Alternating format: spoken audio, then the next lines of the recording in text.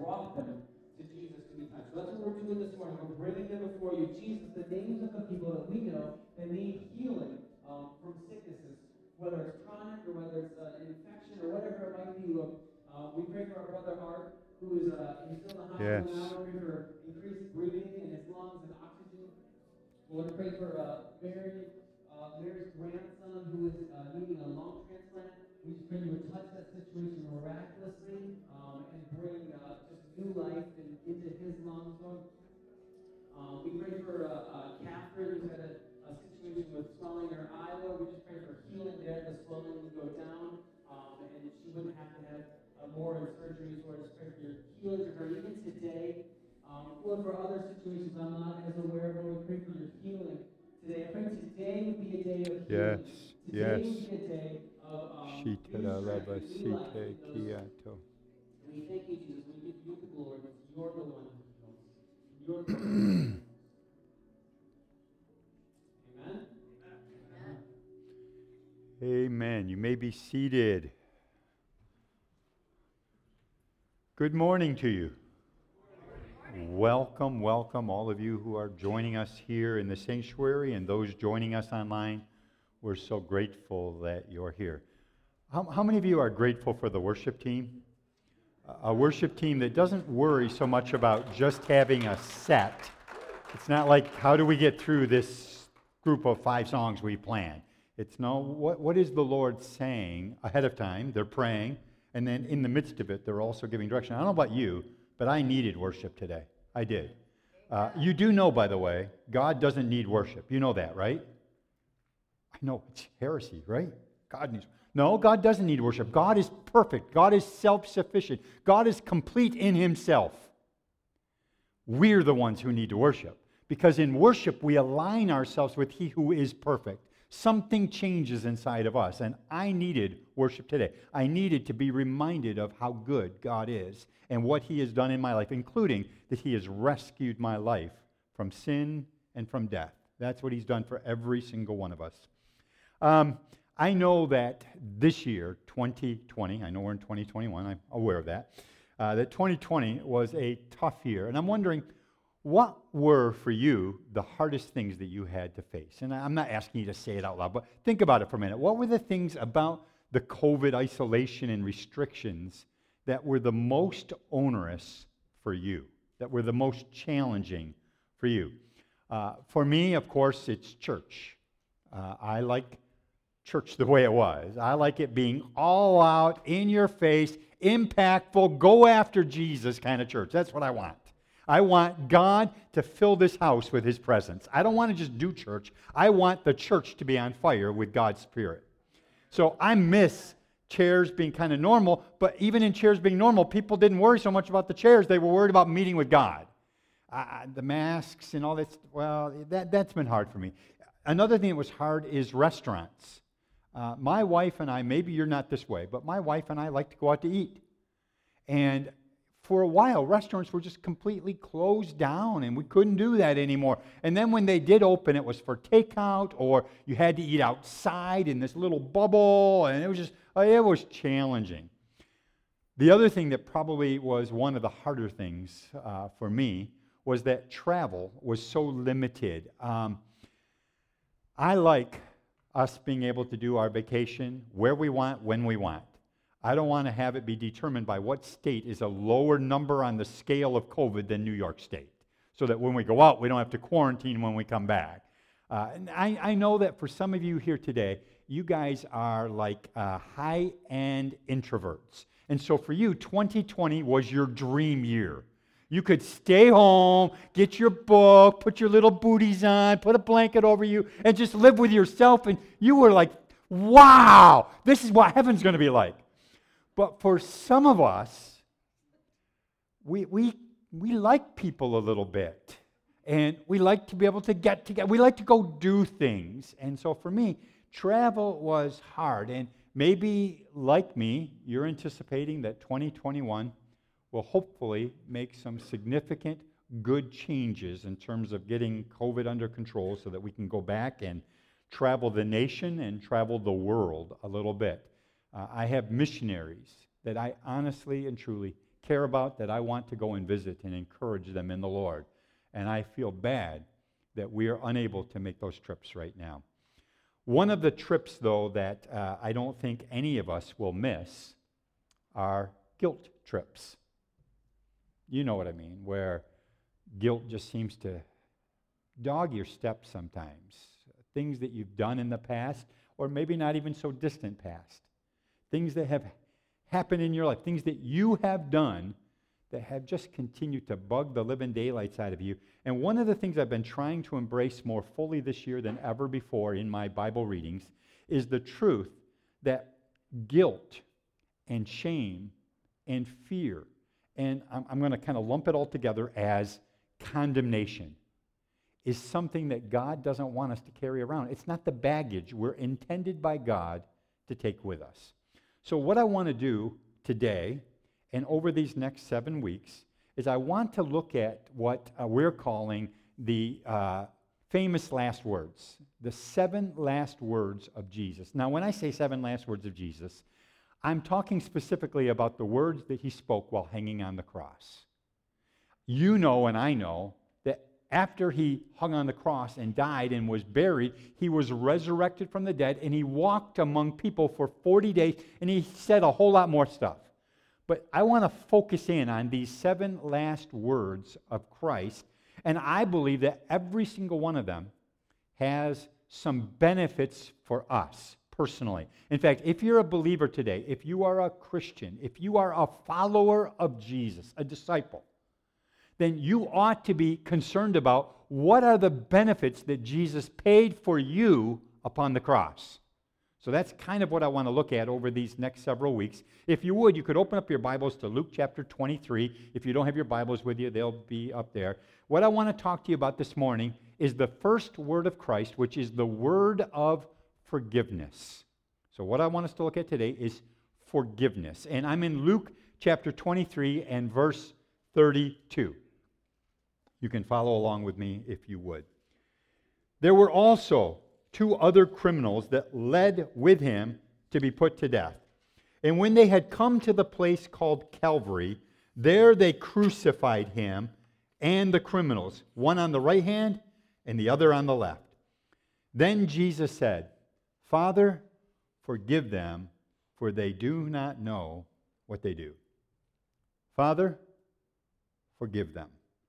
What I want to do today is 3 things. So if you guys keep notes, if you're like me, I like to do that. I like to kind of keep track in a logical way. I'm going to do 3 specific things. Number 1, I want us to look at what we normally do with our guilt. What my experience has been, at least thus far in my very short young life. What is it that people normally do with their guilt? The second thing I want us to look at is what God wants us to do with our guilt.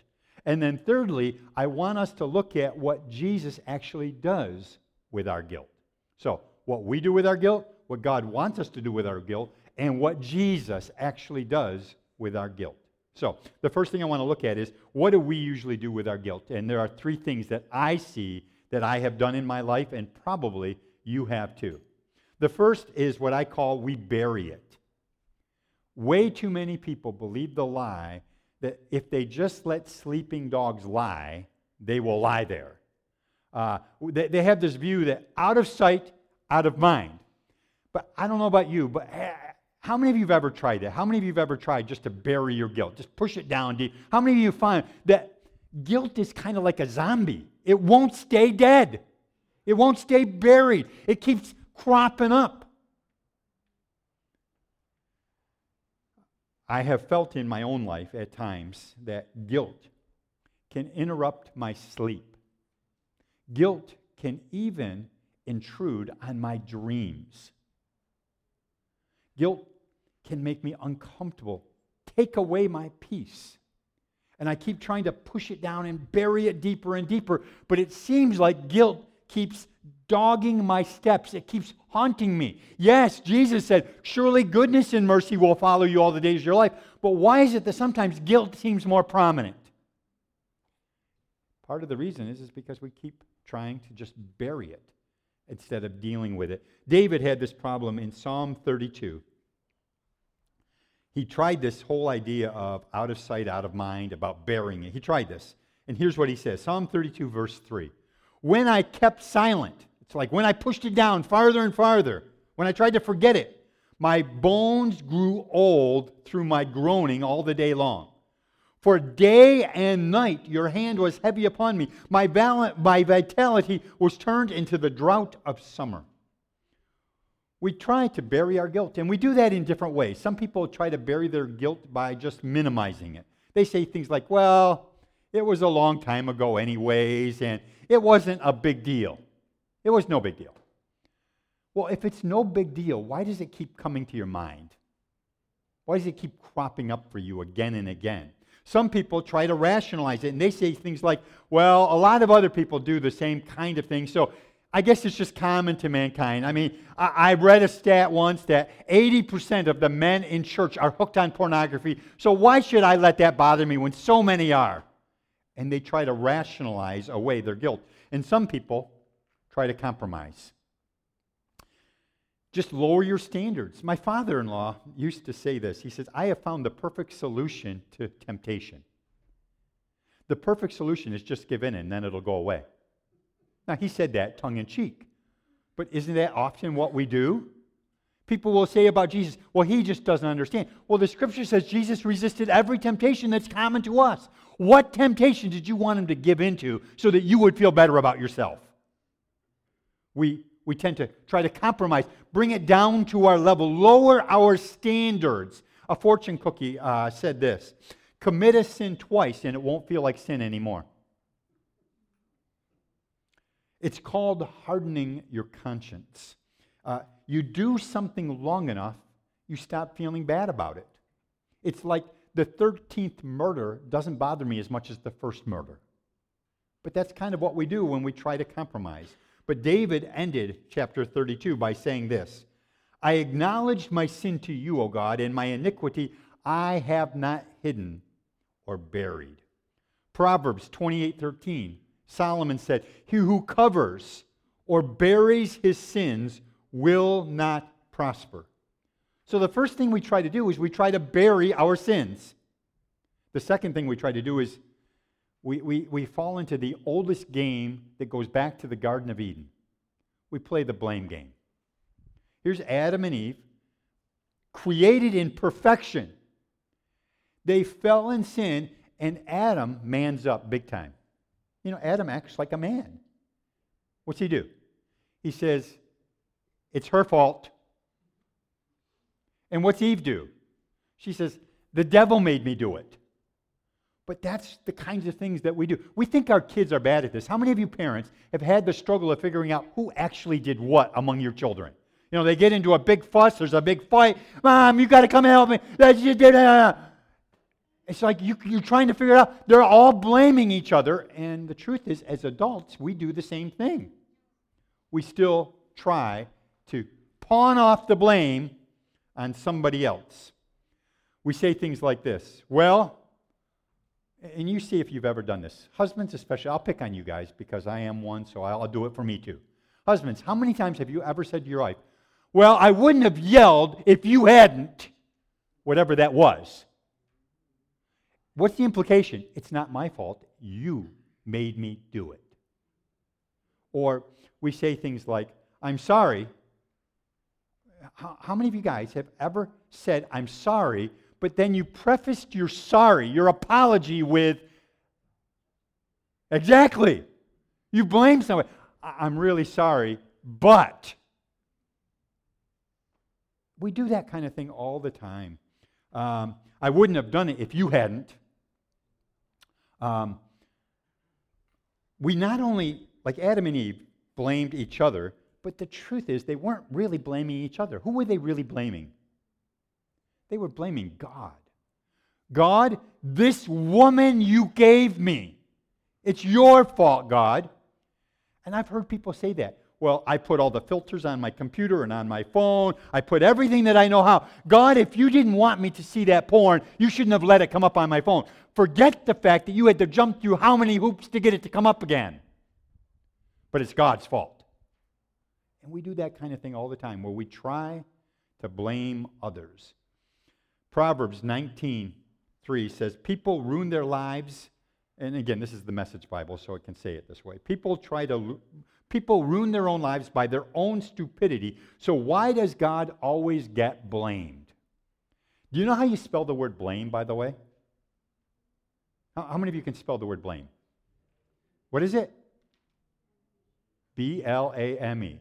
So I think you ought to just separate the B a little bit from the L-A-M-E, because whenever you blame, you be the blame. That's your problem. Don't laugh. I like that one, Nick. Come on. If God had given me a different family growing up, God had given me a better spouse, or more obedient children, or a better job, or more money, we blame God again and again and again. So the first thing that we try to do is we blame. Or the second thing we do is we blame. First we bury it, then we blame it. The third thing that we try to do is the thing that I am probably most familiar with myself, is we beat ourselves up over it. In effect, when we do this, what we're doing is we're actually trying to mete out punishment for what we have done wrong. We're trying to exact the price from ourselves. Forget the fact that Jesus has already paid the full price. I have to do something because my sin is so bad. I have to pay some penalty for what I have done. I read once about a study done of patients in a psych center and looking at each individual and what brought them to that place in life. And at the end, the researchers concluded this: over half of the patients in that in-person psych center could have gone home that day if they could have dealt adequately with two things. Number one, resentment, and number two, guilt. Guilt is when I feel bad about what I've done. Resentment is when I'm upset with what someone else has done. He says they all could have gone home that day if they could have dealt with their resentment and their guilt. Over these last several years, I've gone on something of an adventure where I've tried to lose some weight and get in shape. I recognized that I was getting a little bit older, and I wanted to be able to enjoy my life longer and enjoy my grandkids. So I began to work out, and I began to watch what I eat. I even, for the first time in my life, began to look at labels on food packages, because up until that point, I didn't care about labels at all. I only cared that it tasted good. But I began to watch what I eat, and that was important for me to be able to have a healthy life. But one of the things I have discovered is that what impacts my life even more than what I eat is what's actually eating me. What's inside of me that takes away my sense of peace. It leads to, think about what guilt does for you, what shame does for you. And all of us are in the same box. We've all got it. Just be honest for a minute. We're all together in this. Doesn't guilt and shame and fear drain your energy away, make you tired and fatigued? How many of you, when you're feeling like this, want to just go home and get in bed and cover your head with the covers? It tires you out. It leads to discouragement and even depression. And this life just isn't even worth it.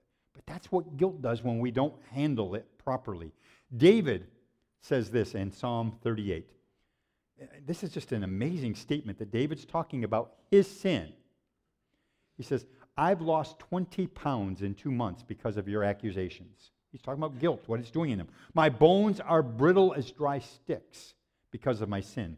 I'm swamped by my bad behavior, collapsed under gunny sacks of guilt. The cuts in my flesh stink and grow maggots because I've lived so badly. And now I'm flat on my face, feeling sorry for myself, morning to night. All my insides are on fire. I've had it. My body is a wreck. I'm on my last legs. I've had it. My life is a vomit of groans. That's how David describes what it felt like for him as he was dealing with the sin and the guilt of his own sin. The problem with punishing yourself is this, and I've discovered it for myself, is you never know when enough is enough.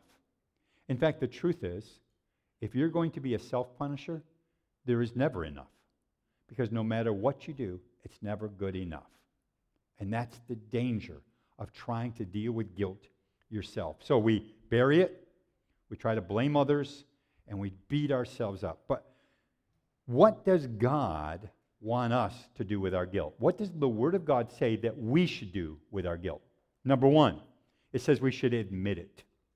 The first thing we have to do is we have to quit swimming in the river denial and say, it's me, oh God, standing in the need of prayer. I did it. We have to stop burying it, denying it, ignoring it, hiding it, or any other strategy you have. We have to bring what we have done into the light of His presence. Some people try to keep so busy that their past could never catch up with them. Others, and I've watched it happen in this church, I've watched people who have blown it, instead of dealing with it, they move away. So I blew it in Warsaw, so I'm going to move to start all over again. Do you know the problem when you do that? The problem is this, that wherever you go, there you go. Let me say it again because I don't think you all got it. Wherever you go, there you go. You can't run away from yourself. You take you with you, in other words. All the you that created this uproar and problem goes with you.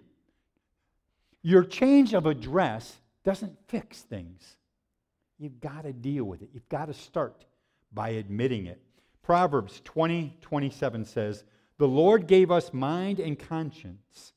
We cannot hide from ourselves."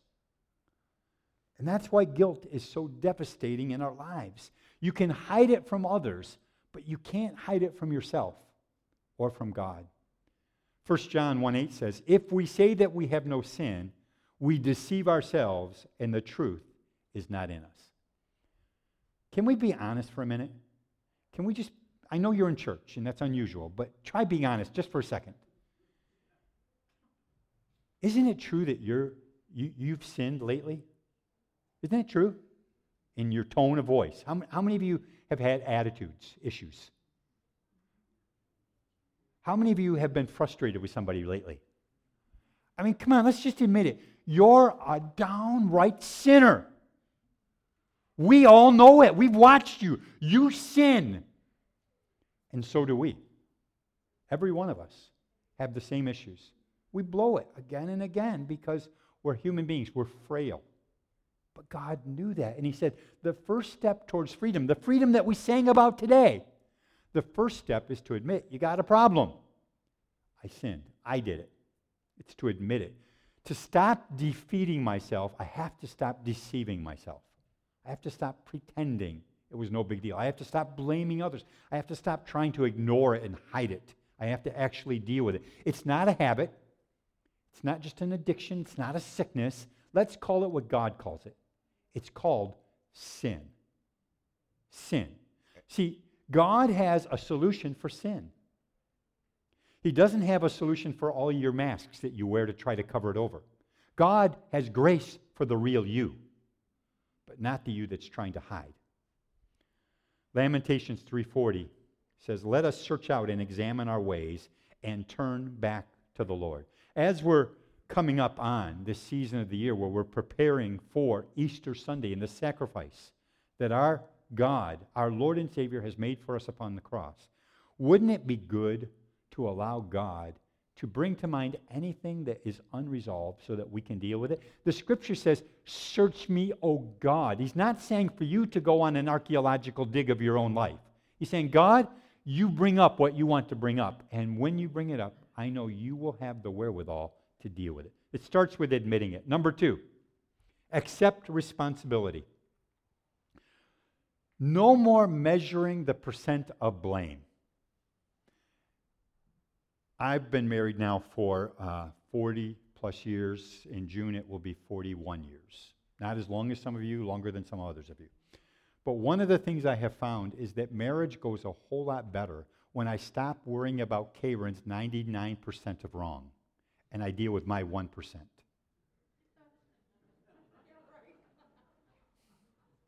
But isn't that how we think about it? It's that woman you gave me, God. If I would worry less about how it's divided out, how proportionally that person is responsible. If instead I just dealt with my stuff, the world would be a much better place. And so would your family, and so would your marriage. So would your workplace. So let's begin to take responsibility. Now, you all know the story of King David and Bathsheba that's found in 2 Samuel 11. But the scripture starts out, and you can look at it later. 2 Samuel 11, you can read it later. The scripture starts out and says, at the time of the year when kings go out to battle. So this is the time when you go out and you defend your nation, make sure your borders are all secure. It says David stayed home. Did you ever wonder why?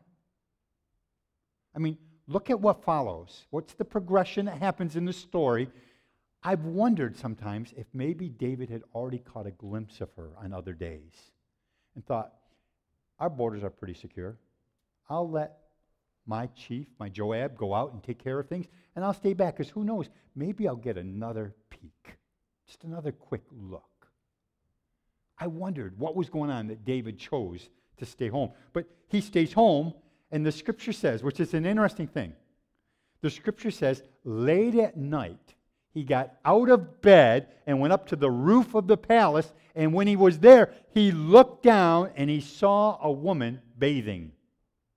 Now, you got to ask yourself, what in the world is he doing up late at night, going out onto the roof and looking down at everybody around? It's kind of like when you live in apartment buildings, you purposefully aren't looking through the windows of the apartment building across from you, because you know you might see something you shouldn't see. But here's David, gets out of bed to go up onto the rooftop. And then you got to wonder about Bathsheba. What is she doing out bathing where anybody could see her late at night like that? Now, maybe she said, I did it late at night so that no one would. They'd all be sleeping. I don't know. But the progression was, David calls for Bathsheba. First of all, he says, who is she? He says, this is Bathsheba. She is the wife of Uriah the Hittite. So he knows she's married, and he still invites her to come right then to be with him alone. What kind of married woman goes alone to meet with another guy? Just alone, late at night. So it makes you wonder about the whole thing. If David were like us, he would say things like, well, God, it's not my fault. I was just up on the roof. I couldn't sleep that night, and I was looking down. It wasn't my fault I didn't go out to battle because, well, we were doing pretty good, and I didn't know that I would see anything. I know I'd seen it in the past, but I didn't know. I didn't know. David would have excused. He would have said, I blame Bathsheba's parents, because if they were better parents, she would have been a more modest woman. But David didn't. In Psalm 51, David doesn't worry about Bathsheba's responsibility. He worries about his own, and he says this. Psalm 51, verse 3. For I acknowledge my transgressions, and my sin is always before me. Against you, and you only have I sinned and done this evil in your sight. So you first of all have to admit your sin. And then you have to take responsibility. But James actually takes it a step farther in the New Testament. James says, confess your faults one to another. One of the things I have learned in life, and it's taken me some years to learn it, I'm not a quick learner, I have learned that though God can deal with my guilt, sometimes there's a residue, a feeling that lingers. And God, in His infinite wisdom, has provided a way to deal with it. You see, when we ask for forgiveness, God actually forgives us. But then He goes on and says, if you want to be free emotionally, not from the penalty of sin, not from the sin itself, but from the feelings of the sin. If you want to be free from that, He says, confess your faults, your sins, one to another. Pray for one another that you might be healed. Sometimes the next step is you've got to find somebody who's trustworthy. I'm not talking about posting it on Facebook. I'm not talking about tweeting it out there. I'm not talking about telling the church gossip, whoever that is. I'm talking about finding somebody who's trustworthy. Somebody who's perhaps mature and wise, who you can share your life with and say, I'm struggling in this area and here's what I did. And they're not imposing judgment or condemnation. They're standing with you. It says, confess your faults one to another, which means we're all in this together. but that begins to deliver some level of freedom to your soul. Confession is to God first and foremost. But all of us need somebody. One of the things my father-in-law used to say, that at the time he said it, I didn't get it, but now I get it. He said he thinks the Protestants actually lost something when they broke with the Catholic Church. They lost the ability of having a confessor, somebody that you confess to, who can then do what Jesus said. He says, whoever sins you forgive on earth, they shall be forgiven them in heaven. He said that to you. He said, you, as a redeemed child of God, have the ability when you're meeting with somebody and you can tell by the Spirit of God the sincerity of their heart, you have the ability, in fact, you have the responsibility as a friend of God and their friend to say to them, I declare that this day you are forgiven. That's why this is so important in James. He says, if you forgive the sins of any, they are forgiven them. We are made to live in relationship with God and with one another. So our confession is both to God, but to that trusted person who we know has our back. And then the third thing is, we should ask for forgiveness. Romans 3:23 says, for all have sinned and come short of the glory of God, being justified freely by his grace through the redemption that is in Christ Jesus. Ephesians 1:7. In him we have redemption through his blood, the forgiveness of sins according to the riches of his grace. We ask for forgiveness. And I know I've taken a long time trying to lay this out for you somewhat systematically, but just a couple more things. I don't think you need to keep asking God for forgiveness for the same thing over and over again. I think when you do that, you imply that God is either deaf or unkind. He has said that if you confess your faults, if you confess your sins, he will forgive you. He has said that. I don't think you need to keep asking. God delights in showing mercy, so you don't have to beg for it. You merely need to say, God, I know forgiveness is already mine. You've paid for all of my sins, past, present, and future. You've already paid for them all. I, though, bring to you where I have failed, and I again step into your grace and mercy, and I luxuriate in that mercy that you show to me. Because the truth is, we all blow it, but we don't have to keep begging every single time. So, I said I was going to give you three things. Those are two real quickly because of time. Okay. All right. Real quick. I'll just give you the points and you can do what you want with them. What does Jesus do with our sin, with our guilt? Number one, A, he forgives instantly. He says if we confess our sins, he's faithful and just to forgive us our sins. Instantaneously, you are forgiven. And then he says, you are cleansed. You are cleansed, inside and out. Letter B, he forgives completely. Colossians 2:13 says, you being dead in your trespasses and the uncircumcision of your flesh, he is made alive together with him, having forgiven you all your trespasses. He forgives completely.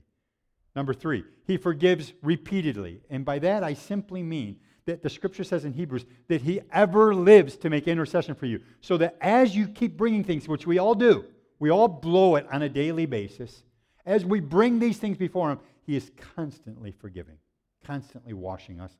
And then finally, number 4, he forgives freely. The scripture says he nailed everything that you have ever done wrong, every sin, he has nailed to the cross. He's wiped it out. Now, what I want to do right now to end our time together is today is the first Sunday of the month, and so we normally do communion. So I'm going to have some of the ushers help with handing out some of these communion things. If you would take one of the little cups that we have right here. If you could do that, I would appreciate it. They're going to come around. These cups are a little bit different than we've usually done just because of COVID. It's kind of all in one. And there's actually two things. If you pull back just a little cellophane wrapper inside, you will see that there's actually a little wafer, this little wafer. And I know you guys have done it before, so you can grab that, and we'll do that first as it's all being handed out. As we come to the Lord's table, though, even while you're waiting to get your element, I'm going to ask you, if you would, just to, in your own heart, begin to say, God, is there anything that I have that I need to deal with? Is there this residue of guilt that I need to have your freedom from? Sins that I have committed, I need. And sometimes our sins we do need to commit to one another. Sometimes we need to confess our faults to one another, whether it be your spouse or your family member, your children, whatever, where you know you have done wrong. Sometimes that has to happen. But it starts, first of all, admitting it yourself, taking your own personal responsibility, and then confessing it to God.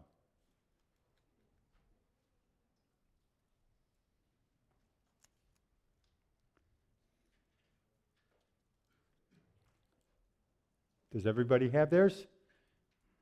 Everybody? Anybody not have it? Okay, we got a few over here still getting. If you could raise your hands if you haven't gotten it so that the ushers can know.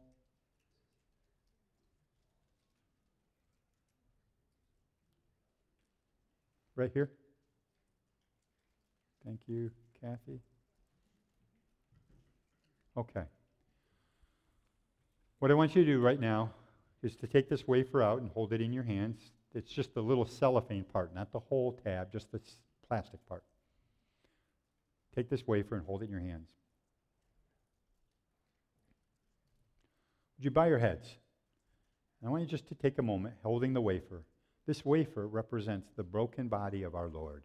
He said, I'm the bread of heaven that's come down. But then that night of the Last Supper, he said, this bread is broken for you.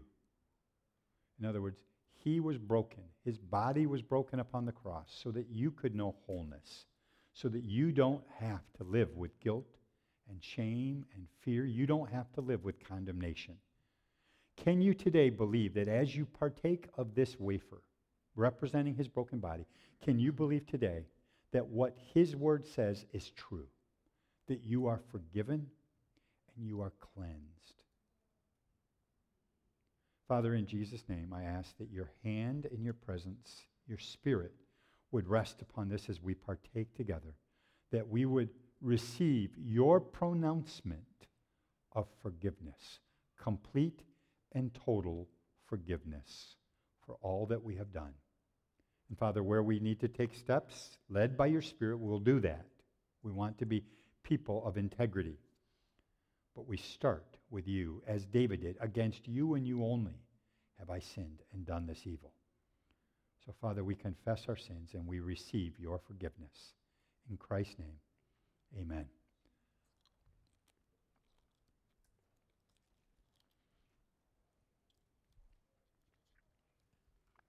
Now, if you take your cup and if you pull the whole tab back, you will get to the, carefully, you will get to the juice. This grape juice represents the shed blood of our Savior. He says, without the shedding of blood, there is no remission, there's no forgiveness, there's no cleansing of sin. He shed his blood on the cross for you and I, that we would know complete wholeness. David said in Psalm 32, blessed is he whose transgression is forgiven, whose sin is covered. Well, Jesus comes on the scene. He says, no, I don't want to just cover your sin. I want to wash it away. It's washed away by the blood of Christ. Blessed is the man to whom the Lord does not impute iniquity, and in whose spirit there is no deceit. Blessed is the man, blessed is the woman, in whom there is no iniquity. God doesn't impute it to you because he put it all upon Christ. Would you bow your heads again? Father, in the name of Christ, I thank you for this opportunity that we have as a family to share your table. This is your table, the Lord's table together, to share in the broken bread and in the cup of our Lord, which represents for us forgiveness of sins and cleansing. We receive it today in the name of Christ. Amen. Amen. Amen. Aren't you grateful for God's forgiveness for you? Every single day, we need fresh infusion of awareness of that. I'm going to ask if you would stay in your seats until the ushers come in and dismiss you in somewhat of an orderly fashion, I think. And feel free, if you go out, wear your masks as you're going out. Don't forget to get your kids, by the way. We have enough kids. We don't need you to leave them behind. Get your kids. And God bless you. Have a great rest of your day as you continue to seek the Lord. And go Buccaneers, okay.